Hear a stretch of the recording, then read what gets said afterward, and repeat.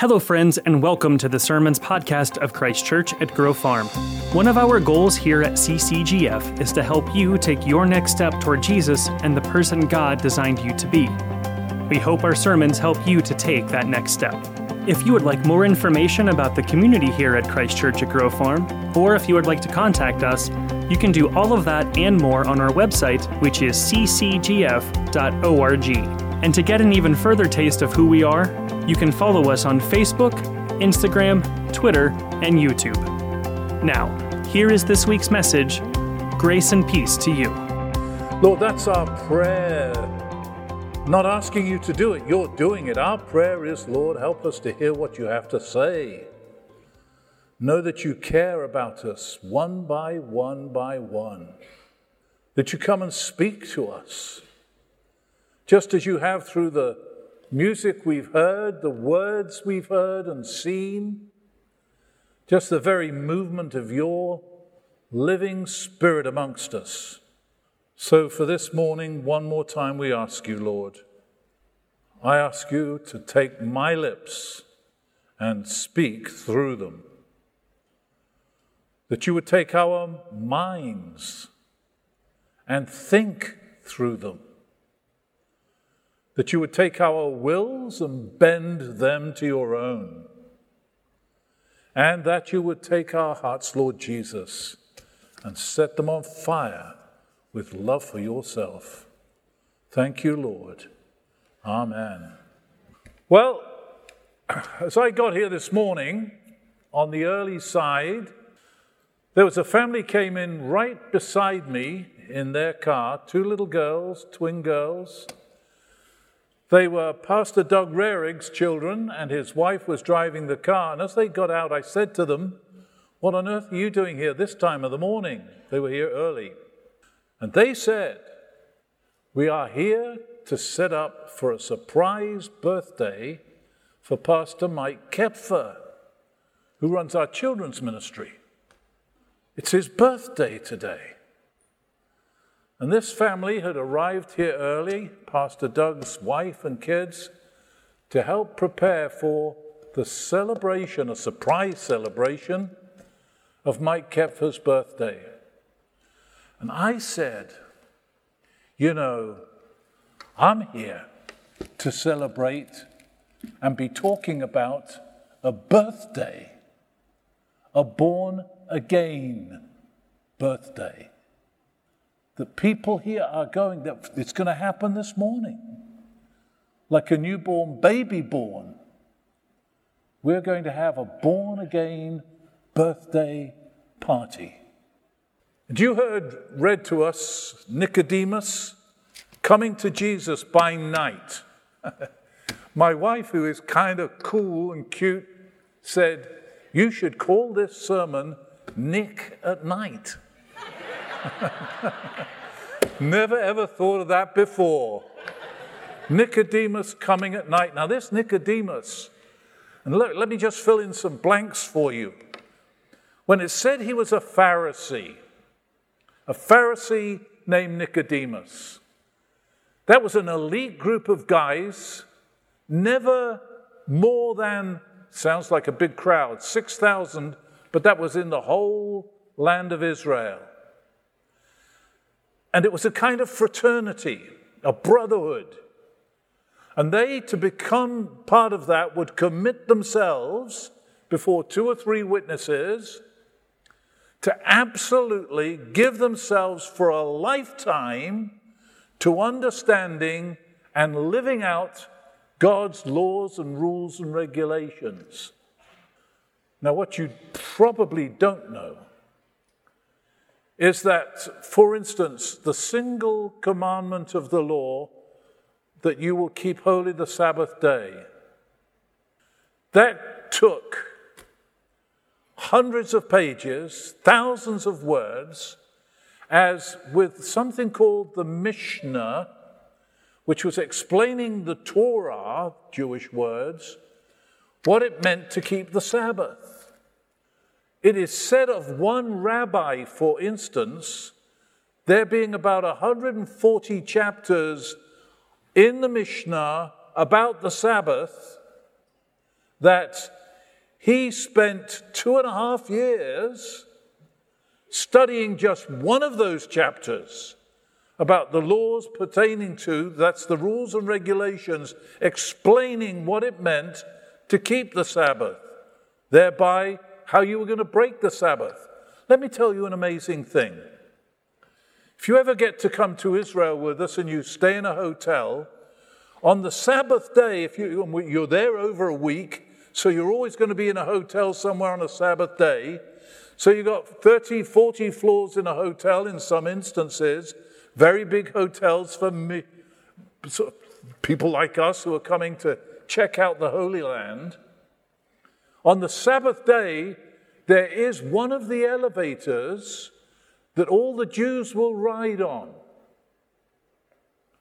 because you don't have to press the button on the elevator to go up and down. It stops at every floor. And woe betide you if you're on the 30th floor and that's the elevator you get on. You only ever do that once. All the other elevators are for the Gentiles like you and me, where it's not illegal to press the button. It is astounding, the minutiae by which they define the Sabbath. I could spend another half an hour talking about it because it's so overwhelming. Now listen, Nicodemus was one of those committed brothers, a holy fraternity committed to all the minutiae of the rules and regulations. It also said that he was part of the ruling council, the Jewish ruling council. That's called the Sanhedrin. Now that was a body of just 70 men, 70, and he was one of them. This guy was Jewish aristocracy. When it says of him he was a Pharisee and a member of that ruling council, he was amongst an elite group, amongst all elites. So he was a very unlikely person to be checking out Jesus. As you heard, he came at night. I always simply suspected the reason he came at night was that nobody would see him coming to spend time with Jesus, because everybody would know who he was. It would be plain that, given his garb and his stature and his place in the community, that he was talking to Jesus. Because if you've read any of the Gospels, the Pharisees were always talking down on Jesus because he met with sinners and ate with them. He hung out with the kind of people they'd never have anything to do with. In fact, the word Pharisee in the original language literally means a separated one. They didn't touch the unholy crap in this world. They didn't hang out with filthy, rotten people who Jesus seemed to have a preference for. And they liked him. But the holier-than-thou crowd hated Jesus. Isn't that a strange phenomenon? They hated him. They were the ones who manipulated everything to get him crucified. So this guy was such an unlikely guy to be coming to see Jesus. I suppose all of us would count ourselves pretty much the other end of the spectrum.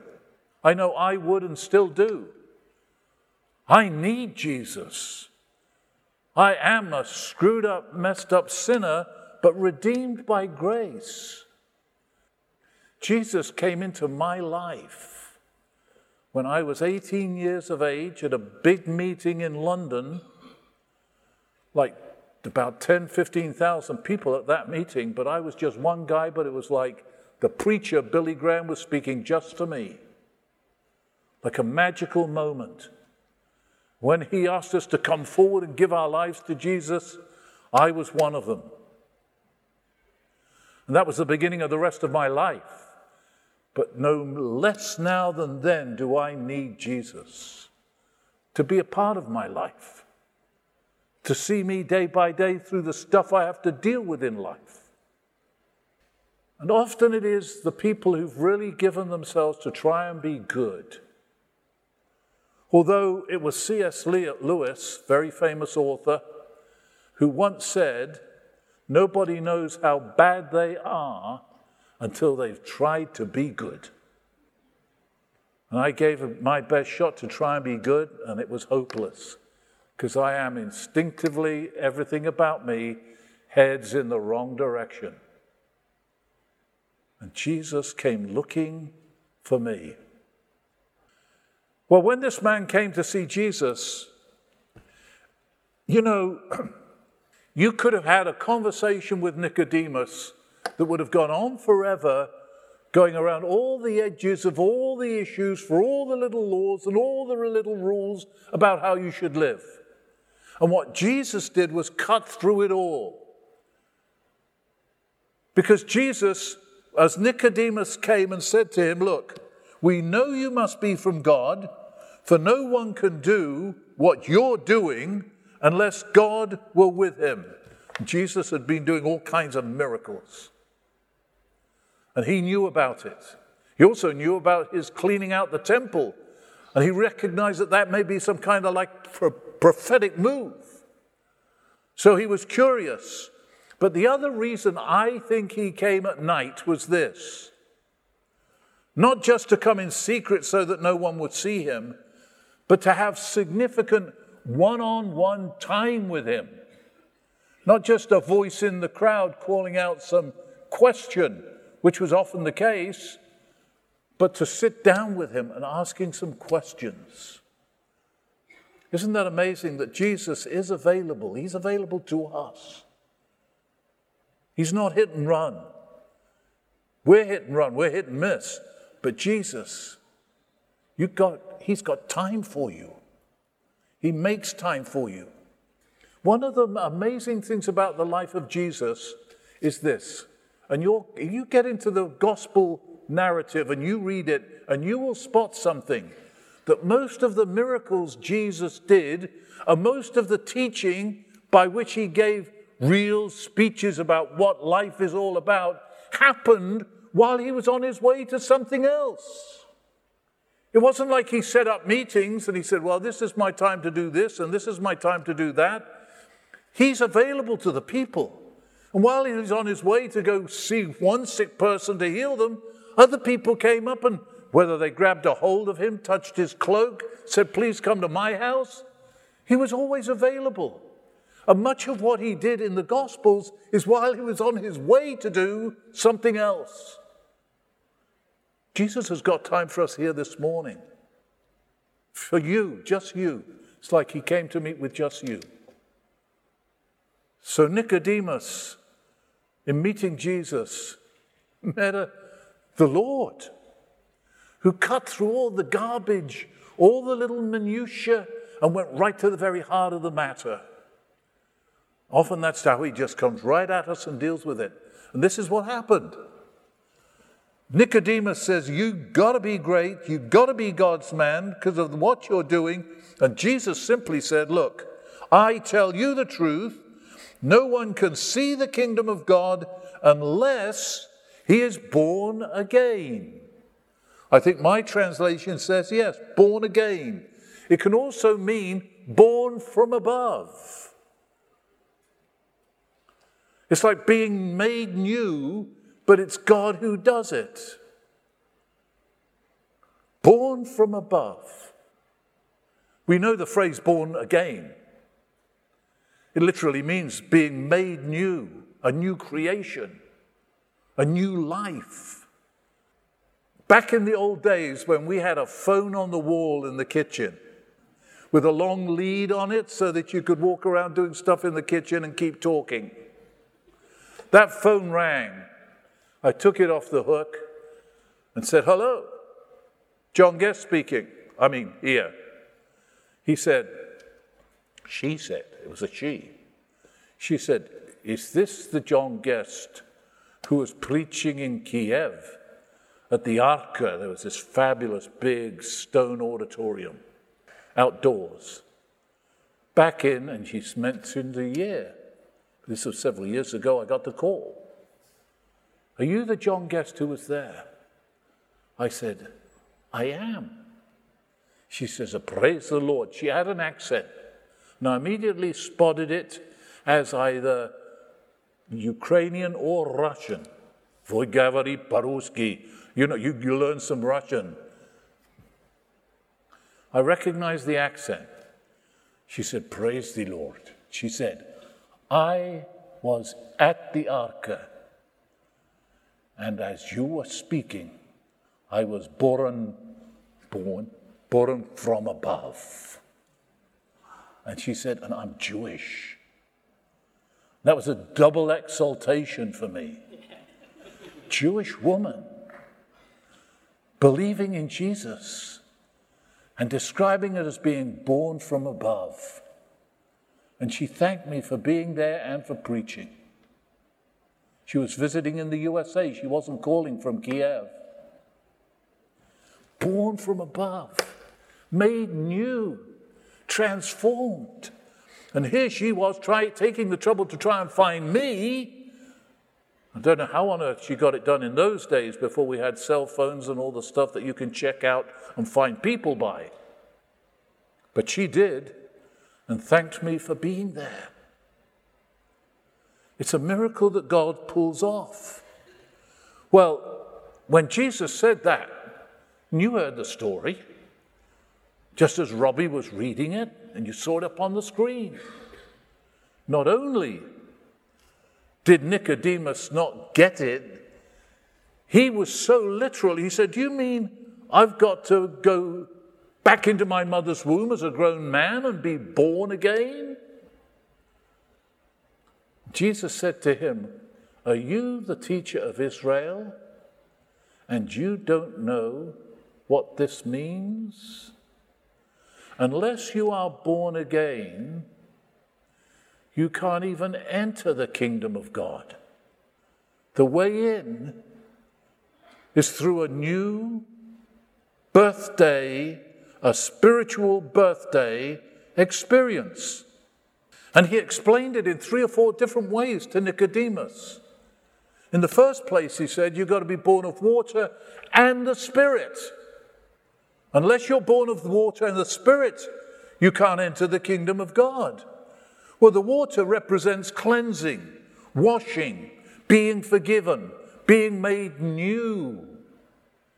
So all the guilt and filth and rubbish of your life is forgiven. And to be born again spiritually means to receive a whole new life, which later on he describes as eternal life. To believe on him, Jesus, is to receive the gift of eternal life. That is a spiritual new birth. It's not a matter of just getting rid of the rubbish that defiles us, but to have a new spiritual life that gives us a sense of innocence and beautiful innocence, not just holier than thou innocence, not a kind of judgmentalism that we think we're perfect. We know it's a gift that God gives to us. Interestingly, Saul of Tarsus, who became Paul the Apostle, was a Pharisee. And he said, I was a Pharisee of the Pharisees. Concerning all the ritual of those regulations, I was perfect. I don't know how anybody could say that, given how massive the task would be. But he said, when I came to Jesus and he came to me and filled me with himself, I received, listen to these words, they're magnificent. I received a righteousness which was not by my own achievement, but a righteousness that was a gift of God to me. I was made a new creation. And he said, therefore there is now no condemnation to those who are in Christ Jesus. What a gift. Instead of giving a lifetime to try and keep all the rules and regulations, which none of us in the West would even begin to do, to come to Jesus, be washed and made clean, and have him, Jesus himself, come and take up residence in us. Remember, if you were here last week, our bodies are described now as, if we have Christ in us, the temple of the Holy Spirit. We are his. He dwells within us. He comes into these hovels of our lives and turns them into, in God's eyes, a mansion, a palace.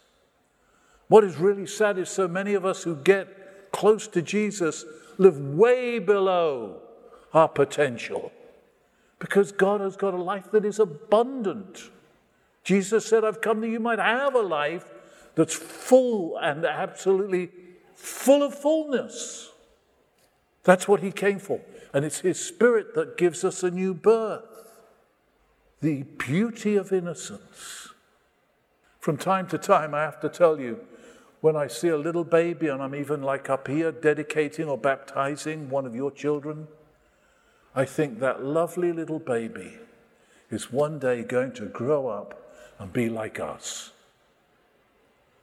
And that's a depressing thought. What that pure, lovely little baby is going to be. Because we were all once one of those little babies. And Mama, look at me now. But in Christ, we are made new.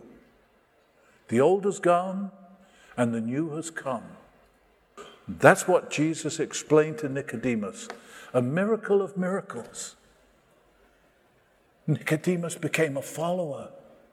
He turns up later in the gospel as one who went and took the body of Jesus, recovered it after it was executed, and bought with his own hard, I presume, earned money, all the embalming fluids and ointments that the body of Jesus was going to need. Strange to say, just like he was in a borrowed grave, he only needed it for a couple of nights. And embalming his body would have been a waste of all that ointment, because ain't no grave going to keep his body down. And when we are in Christ, that's the hope of glory that we have. And Nicodemus, even later on than that, spoke up on behalf of the apostles who were in trouble with the Sanhedrin for preaching the gospel. Right there in the heart of things in Jerusalem. Just when they thought they'd gotten rid of Jesus, he turns up alive again, and these chaps are out there talking about it, and people are becoming believers by the thousands. Nicodemus was there to watch out for them in the Sanhedrin. This self-righteous aristocrat of the Jewish faith became a follower of the Messiah, Jesus. And there's one other illustration that's used. And Nicodemus would have gotten it immediately, and so will many of you.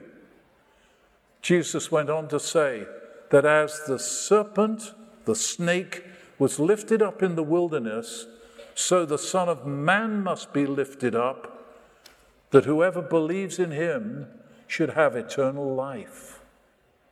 What was he talking about? Well, the children of Israel in the wilderness, having come out of Egypt.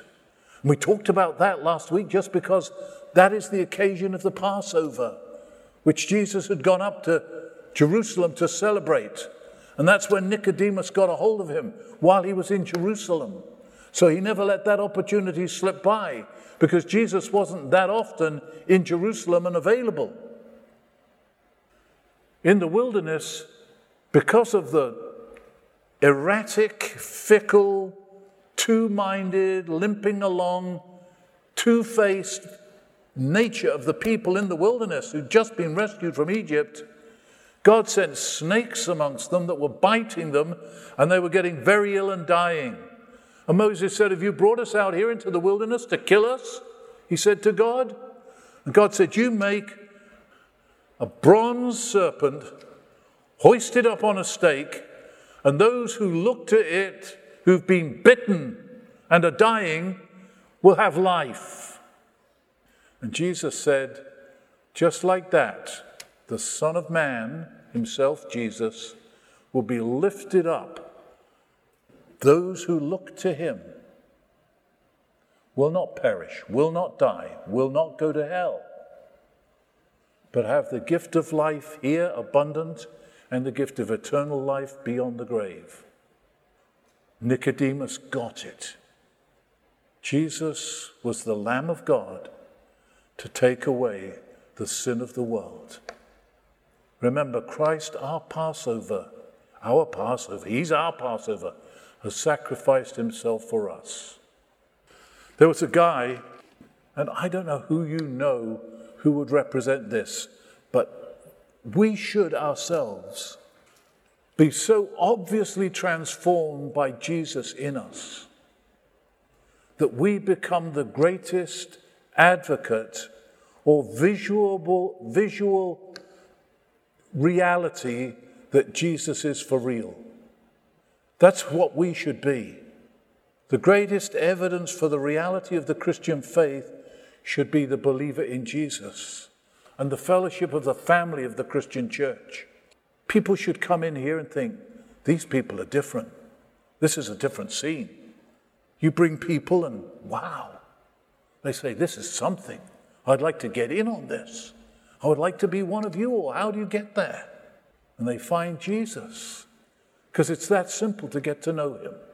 But you and I are the message, not just verbally, but by our lives. We're the message as well as the messenger, that others may come to know this Jesus and be born again, born from above. And if you're the one person sitting here this morning, Jesus is looking for you. One by one, just like Nicodemus, just like Saul of Tarsus, one by one, he's here for you. Let's talk to him now, okay? See him coming to you. Have you got that aching longing for a new beginning, a new day, a new birthday? This could be your birthday into the kingdom. This very day. You mark the date. Remember it. If you are that one person who says, I need you, Jesus, and he comes to you. He knows what you've been doing with your life. He knows the struggles you've had morally, intellectually, relationally. He knows you, and he desires to come and take up residence in you and give you a whole new beginning. So in your own heart, if you are that one person, say to him, Jesus, come into my life. Forgive me. All that I've done and said and thought, the people I've hurt, the misery I've created, the misery that I am, the stuff that's been done to me by other miserable wrecks in life. Lord, come. Forgive me. Transform me. Set me free. Fill me with your Spirit.